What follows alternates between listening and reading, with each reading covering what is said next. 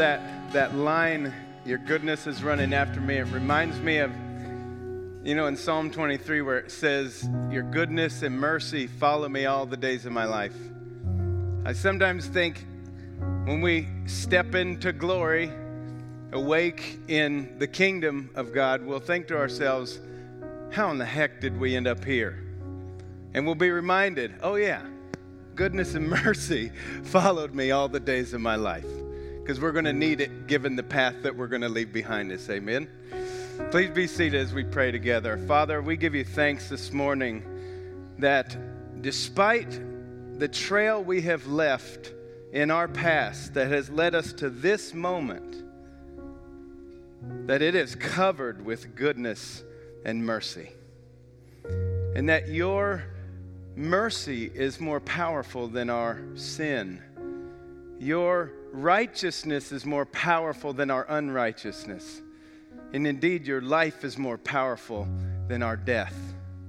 Would you allow that truth to transform us, to transform our hearts and our actions, both today, in the name of Jesus. Amen. Just before we get started, two notes. One, thank you, Ben, for clarifying that I am still a young adult. That's the first thing I want to just recognize.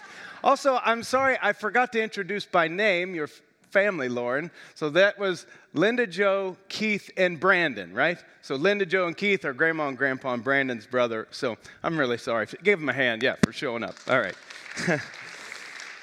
So recently I read a biography to my kids. I've been reading the missionary biographies lately, and they're kind of written for kids. They're tailored to kids. And this one was about David Livingstone, missionary explorer to Africa. And if you know anything about his life and his journeys, you know it's not really full of happy endings. First of all, I'm not really sure he qualifies as a missionary so much as he does an explorer, since he spent a lot of his life having a bunch of kids that he didn't really raise, and a wife that he didn't really pay much attention to, not to denigrate his reputation, but it's just a fact of the matter. But toward the end of his wife ended up leaving their children in Scotland and coming to be with him because she wanted to be with her husband, and then she dies a few months later. And then his son comes to look for him. His son turns 18 and comes looking for him in South Africa, but by this time he was in West Africa. And when he looks for him after about a month, he realizes he's not going to find him, and he sails to the United States to be a soldier in the Union Army to fight against slavery, and he dies as a prisoner of war. And this is pretty much how the book ended. And literally when it was, last line, the end, my daughter, Radley, burst out crying. It said, I hate this book. And she said, explaining herself, everybody just dies, And so I began to process with them a little bit. And I said to them, at one point, I said, in the end, all of our stories end like this. It's not whether we die, it's how we die. And it doesn't make it any less tragic or anything. And then one of them interrupted and said, yeah, but usually it's the bad guys who die in the story. And so my question to them, and my question to you this morning, is it any less tragic when a bad guy dies? And that's similar to the question I think Jesus confronts us with today in the text. Where do you draw the line, though, between the good guys and the bad guys? Where do you draw the line between good and evil? We all draw that line, don't we? Where do you draw it? So turn with me to Luke chapter 10. We're going to read a story about a bad guy, often called the Good Samaritan. Now, this is one of the most familiar stories in the Bible, and for that very reason, as it happens with the familiar stories of the Bible, it's one of the most misunderstood. It's, as I said, often referred to as the Good Samaritan.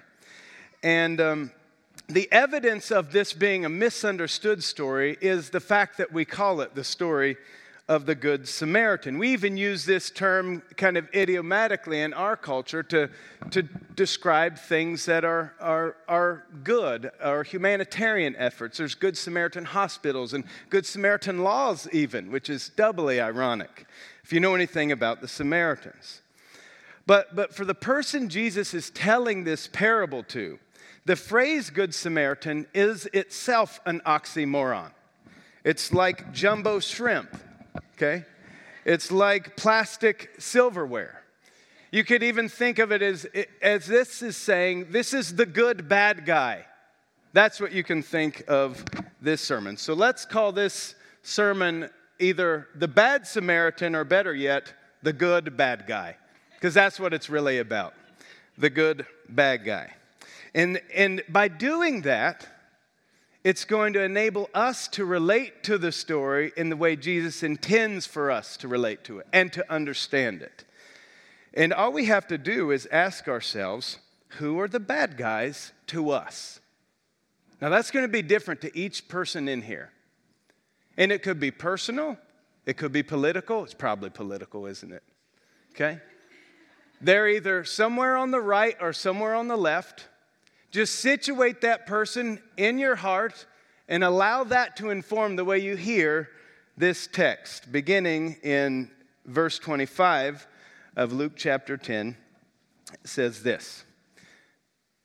And behold, a lawyer, so this is not just a lawyer as we think of lawyers, but an expert in God's law. This is a Jewish lawyer, well versed in the law of God. And so this is a religious category as much as it is anything else. So a lawyer stood up to put Jesus to the test, saying, Teacher, what shall I do to inherit eternal life? So this sets the stage for everything that follows. The lawyer comes to Jesus with a question. And this is the question that represents really the fundamental question behind all religious questions, doesn't it? If there is a God, how do we inherit eternal life? It's the number one question everybody wants answered. If it's possible to have eternal life, what do I got to do to get it, right? And he's asking it then, and not just for himself, but perhaps on our behalf he's asking this question. It's the one we're most interested in knowing the answer to. And as such, it entices us all to lean forward a little bit and to listen to what Jesus has to say. Verse 26, Jesus said to him, well, what is written in the law? Lawyer, right? What is written in the law? And how do you read it? Not just what's written, but how do you read it? Now, first of all, we know we're in trouble, okay? Because anytime Jesus asks a question, he's getting ready to make a point. Jesus literally asked hundreds of questions throughout the Gospels, and there's not a single question he asked because he was looking for information from anyone else.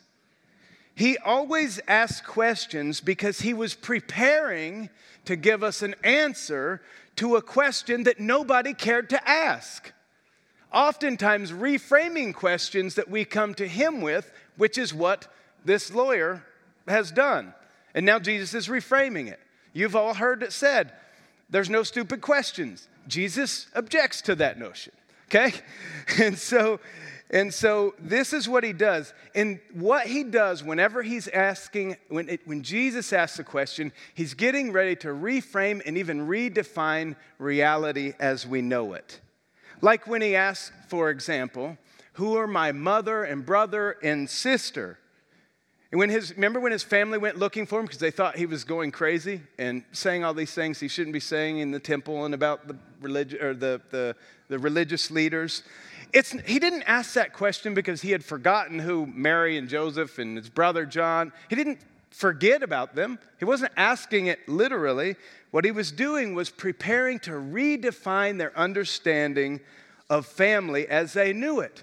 Whoever does the will of my Father in heaven, these are my brother and sister and mother, and so on. That's it. He was redefining family. Now, I could go through example after example, showing you how every question follows this pattern. But Sam spoiled you last week with a 30-minute sermon, so I'm going to show some restraint. Okay? And he threw me under the bus a little bit too, but I'm not holding any grudges. Bad guys, right? No, just kidding. Oh, now, come on. Okay, so in this case, what the subject matter that Jesus is going to lead us to is, you could probably guess it. It's love, which is so annoying, isn't it? It just always comes back to love. I know, but here we are. All right, verse 27 and 28. Jesus answered. The lawyer answered. So remember, what is it? What is written in the law, and then how do you read it? The lawyer answers the first question, what's written? You shall love the Lord your God with all your heart and with all your soul and with all your strength and with all your mind, and your neighbor as yourself. And Jesus said to him, you have answered correctly. Do this, and you will live. So the lawyer answered the first question Jesus asked, and he answered it as an expert. This is advanced exegesis class, because he answered it in exactly the way Jesus answered it when he was asked a similar question. What's the greatest commandment? Remember when someone asked Jesus that, and Jesus said, I'll tell you. Love the Lord your God with all your heart, soul, mind, and strength. And the second is like the first, love your neighbor as yourself. And they said, under their breath, I suppose, well, we didn't ask you the first two. We just asked you one. You can't separate the one from the other. If you don't truly love your neighbor, you don't truly love your God. And the lawyer picked up on this. He knew this. He got it right. It is love God and love neighbor. But this leads to the second question. Who's my neighbor? Which is another way of saying, who do I have to love? Which is another way of saying, who do I not have to love? Is it not? Okay. This is why Jesus not asked what's written, but how do you read it? And we're getting ready to see how he reads it. Verse 29, but he, desiring to justify himself, said to Jesus. How does he read it? Not like any of us, right? None of us would go to God's word seeking to justify ourselves. Right? Okay, good. Just making sure. So, he, seeking to justify himself, said to Jesus, and who is my neighbor? And Jesus replied, a man was going down from Jerusalem to Jericho, and he fell among robbers, who stripped him and beat him and departed, leaving him half dead. Now by chance, a priest, a model religious figure, person everybody puts on a platform, everyone looks up to, a priest was going down from that road, and when he saw him, he passed by on the other side. Likewise, a Levi, from which come the priests, by the way, when he came to this place, he saw him, passed by on the other side of the road. Verse 33, but a Samaritan, as he journeyed, came to where he was, and when he saw him, he had compassion on him. He went to him and bound up his wounds, pouring on oil and wine. Then he set him on his own animal and brought him to an inn and took care of him. And the next day he took out 2 denarii and gave them to the innkeeper, saying, take care of him, and whatever you spend, I will repay when you come back. Which of these 3 do you think proved to be a neighbor to the man who fell among the robbers? He said, the one who showed him mercy. And Jesus said to him, you go and do likewise. This is the word of God. So this parable was given, the story that Jesus just constructed out of thin air, was given to this lawyer in response to his question, who is my neighbor? Which, as we noted, really ultimately comes down to, where can I draw the limits of my love? Who do I not have to love? But Jesus turns the question on his head.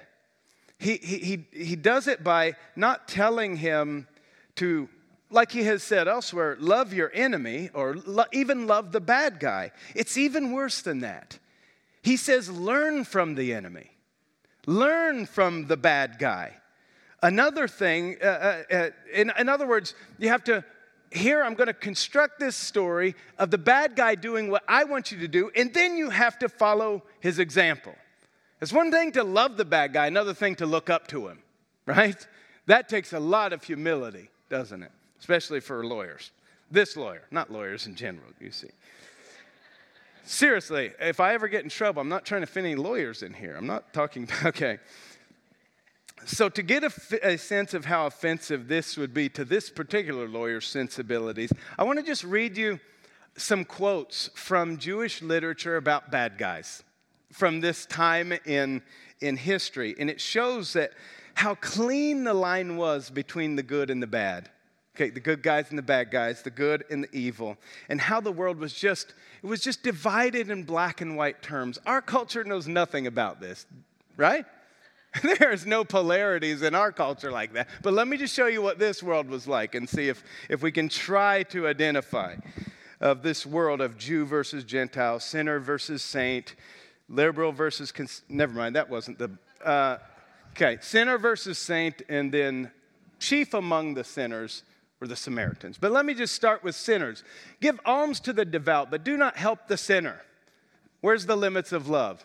That's just the devout, right? Do good to the humble, but do not give to the ungodly. You don't have to love them. Hold back their bread and do not give it to them, for the Most High also hates sinners. You notice how they threw in the also? That feeling you feel against sinners, the ones you identify as sinners, so the Most High also, right? Because God's like us, isn't he? No, he's not, is the answer to that.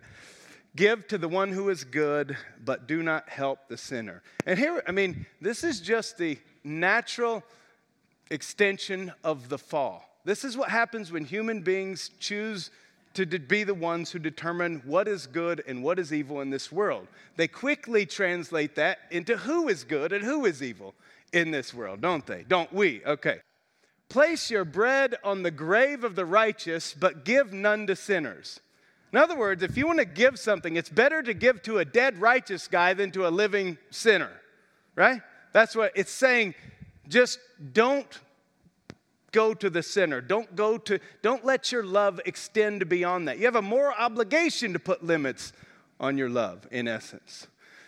And here, of those sinners, this is kind of the Jewish mentality of the time. And this is all, by the way, in the Apocrypha, the intertestamental books. Not in the Bible, but they were once included in the Jewish canon and even the Roman Catholic canon. But it says this: 2 nations my soul detests, and the third is not even a people.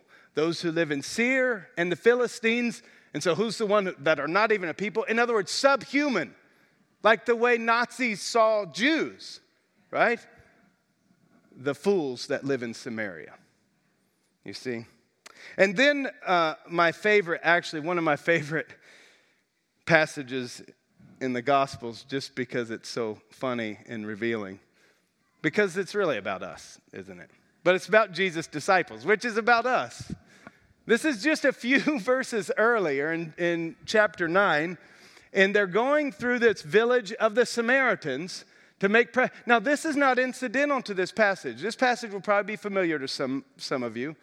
But the key to understanding the passage, and then the passage that follows, which is the so-called Good Samaritan, is where they're going when this thing happens that you're about to hear about. They're going through this village of the Samaritans to make preparations for Jesus, but the people did not receive him there because he had set his face toward Jerusalem. Now, one thing you need to know about why the Samaritans were so hated by the Jews is Samaritans were kind of seen as half-breed, mixed Jewish people. And they worshiped the same God, but it was more of a geopolitical division, okay? They worshiped in a different temple. It's like the woman at the well. You worship in Jerusalem, but our people worship on this mountain over here, okay? It was kind of like the U.S. Embassy in Tel Aviv versus the U.S. Embassy in Jerusalem. That kind of division, if you know what I'm talking about, okay? It was, and by saying it's political, it's a political division, and it turns out that politics seems to be what people care about most in this world, more than their religion. The religion often gets decorated, or their politics often get decorated in religion as a facade, but what do people really care about is power, and that's what politics is about. And so Jesus has set his face toward Jerusalem, so no wonder the Samaritans didn't want anything to do with this Messiah, because he didn't come for them. He came for the people who worship in Jerusalem, you see. And so when his disciples, James and John, saw it, they said, I mean, these are guys who have already heard the Sermon on the Mount, the love your enemy and that sort of thing. But they, unlike us, have a thick head. Lord, do you want us to call down fire from heaven to consume them? And Jesus, oh no, where are we here? And Jesus turned and rebuked them. And then they went on to another village. Isn't that a great story? I feel like I don't need to comment on it just because the humor is. You can't point out the humor. It's not funny anymore, okay?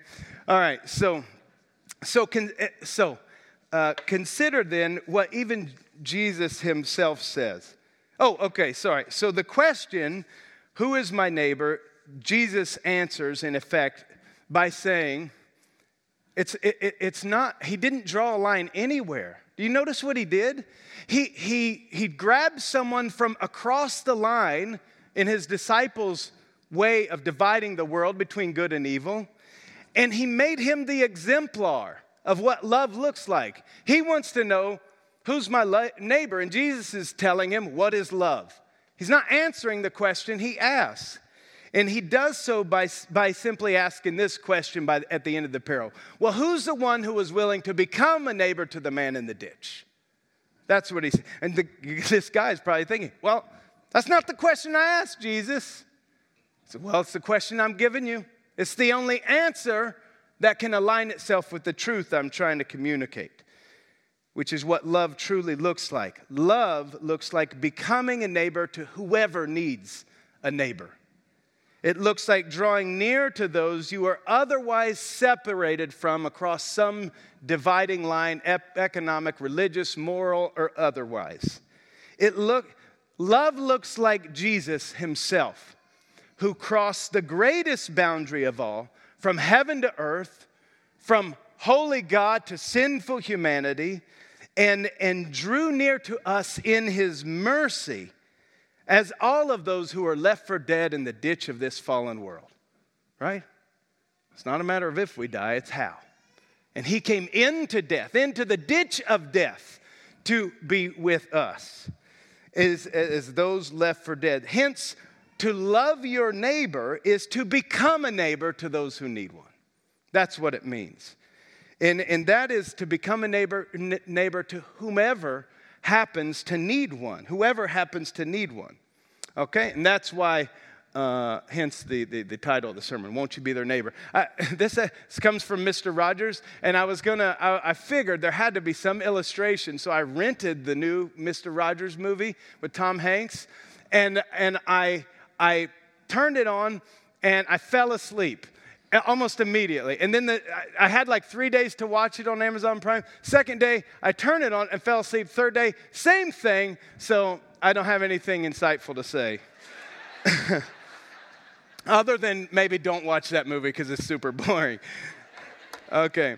So, but what are the implications for us as followers of Jesus from this parable, from this text?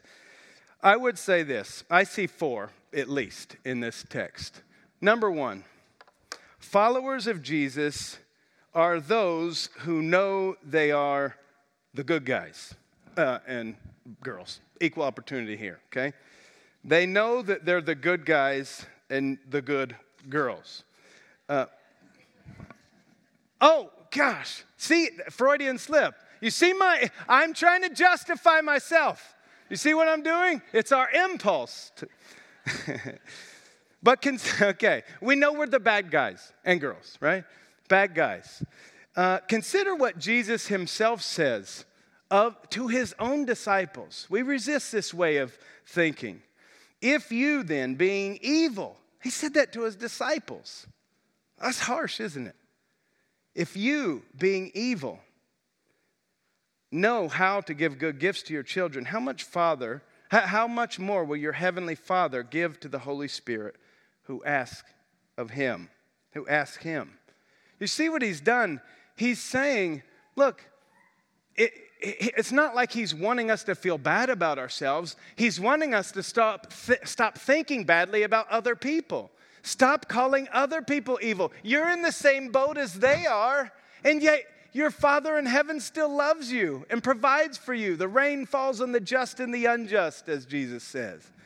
You see, he's saying stop drawing these lines between good and evil. He's revealing what anyone with some honest introspection will eventually discover. And if you're not willing to have honest introspection, all you have to do is listen to Jesus, who introspects for us. I guess that would be more like outrospects. I don't know what it would be. But he reveals it if you can't find it in yourself. As Alexander Solzhenitsyn described, reflecting on his time in a Soviet prison, looking for the line of good and evil outside of himself, which would have been very easy to draw for him as someone who was subject to some of the worst tyranny this world has ever seen. He wrote this: "The line separating good and evil passes not through states, nor between classes, nor between political parties either, but cuts straight through every human heart." Right? You want to know where the line between good and evil is? Look inside yourself. That's where you'll find it. We know that we're the bad guys, but that's not saying it's over against some other group who's the good guys. It's simply recognizing God's judgment in a fallen world, that there are none who are good, truly good. I mean, you can be good if your standards are low enough. Yeah, you can be good. But if your standard is Jesus Christ himself, holy God of gods, who became human to die for the people who killed him, that's the standard. None reach it. We all fall short of that standard. That's the glory of God revealed on earth. And that's why Paul and Isaiah, even looking ahead, say, all fall short of the glory of God. There's no one righteous, no, not one. Isaiah said, he sees our righteousness, and it's like filthy rags compared to that standard. And so we have to recognize that Jesus himself is a standard. As Paul says of him in 2 Corinthians 5, he who knew no sin was made to be sin so that in him we could become the righteousness of God. And this leads to the second implication from this text, namely that followers of Jesus are those who know they have received mercy. Like I said, it's not that being bad guys means you're not worthy of love. You might not be deserving of love all the time, or most of the time, or any of the time for that matter, at least not from God. But that doesn't mean you're not worthy of love. Doesn't mean you don't have infinite dignity. Doesn't mean God doesn't see you as his beloved and that you're beautiful in his sight. And despite what you've added to your life, the baggage you've added and the trail in your past that has led you here, as we have already talked about, it doesn't mean that you are always worthy of receiving love, and you know it because God is always giving it to you. He never stops loving you. There is no shadow of turning in him. He's not like us, okay? He's not like us. He always loves. He's not reactive. He's proactive. He does whatever he wants. And he wants to love you because of him, not because of you. He gets to decide what you're worth. What are you worth? He gave his son as a ransom. That's what he says you're worth. And that's scandalous because he's saying you're worth as much as his own son to us. That would be blasphemy if God's word didn't say it. Right? You are worth infinite amount to God. But you don't deserve any of it. It's all mercy. Right? Can you see you are living under the rain of God's mercy, under the waterfall of God's mercy, under the flood of God's mercy, as John 1 says that when the Word became flesh and dwelt among us, and we saw the glory of the only begotten Son, full of grace and truth, and that He has given us grace upon grace. There are waves of grace flooding this world trying to get to you. You are love-worthy, but it's all mercy. It's all in the form of mercy. If the cross of Christ doesn't prove that, nothing will. Nothing will. So this redefines love for the lawyer around this central concept of mercy. And it was through the mercy of the Samaritan who proved it. Verse 37, remember, he asked, who proved to be the neighbor to the guy in the ditch? The one who showed mercy. Yes, now go and do likewise. As Jesus has already taught his disciples by this point. Be merciful, even as your Father is merciful. Judge not, and you will not be judged. Condemn not, and you will not be condemned. And that leads to the third implication for us. Followers of Jesus are those who do not seek to justify themselves. Right? That's in this text, the lawyer's motives were revealed behind each question. First, the motive was to test Jesus, right? That's what it says in verse 25, that he stood and put to him a test, saying, what shall I do to inherit eternal life? And then the second was to justify himself. Love your neighbor, love God and your neighbor, and you shall live. But the lawyer seeking to justify himself asks the second question. And like I said, this isn't something we would do, right? Right? Okay, I think you'd see where I'm going. For example, by reading text about, say, homosexuality, and then feeling justified about ourselves. By neglecting willfully the numerous, myriad texts about lust and divorce and greed and anger and coveting your neighbor's wife and your neighbor's life, and any other number of texts that would not leave us feeling so justified, would they? Right? They would leave us feeling unjust, unrighteous, and in desperate need for grace. Right? That's what the law was intended to do. Yes, to be instruction for how to live. This is not an anti-law statement or sermon or otherwise. It is grace that God tells us how we should live. But it also reveals as a mirror that this is a standard we just can't live up to perfectly in our lives. But the reason we don't, the reason we don't have to seek to justify ourselves in God's Word is because God's Word reveals how we are justified despite our inability to justify ourselves. As Paul said himself, in recognizing the divide of his day, we ourselves are Jews by birth and not Gentile sinners. However, we know that a person is not justified by works of the law, but through faith in Jesus Christ. Right? We don't have to justify ourselves because Jesus Christ has justified us. He has made us righteous. He has made us one with God. He has become for us the righteousness that we couldn't become for God. And only then we start at the finish line, and then begins the transformation for the rest of our life in response to His grace and following His example, and maybe the example of a few bad guys along the way. Which leads to the last observation. Followers of Jesus are those who are willing to learn from other bad guys and girls. Now, I'm going to end with just two examples of this. One from a far-right conservative fundamentalist to offend the sensibilities of some, and the other from a flaming liberal to offend the sensibilities of others. I'm not trying to offend anybody. I'm offended by this too, okay? We're all in the same boat. But a few months ago, if you were here, you may have met my Uncle Eddie, and I've talked a lot about him because he was a kind of second father to me and took me in. He became a neighbor to me, okay? He let me live with him when I got kicked out of school and moved across the state, and they took me in and became good Samaritans, however bad they may be. Sorry, Gay and Eddie, if you're watching. But that's my aunt and uncle. Now, I want to read you a letter. Okay, now, here's the thing about Eddie, and this is going to offend some of you, not others of you, but my Uncle Eddie is like a diehard Trump supporter. He voted for Trump, and he probably will again if he becomes the nominee.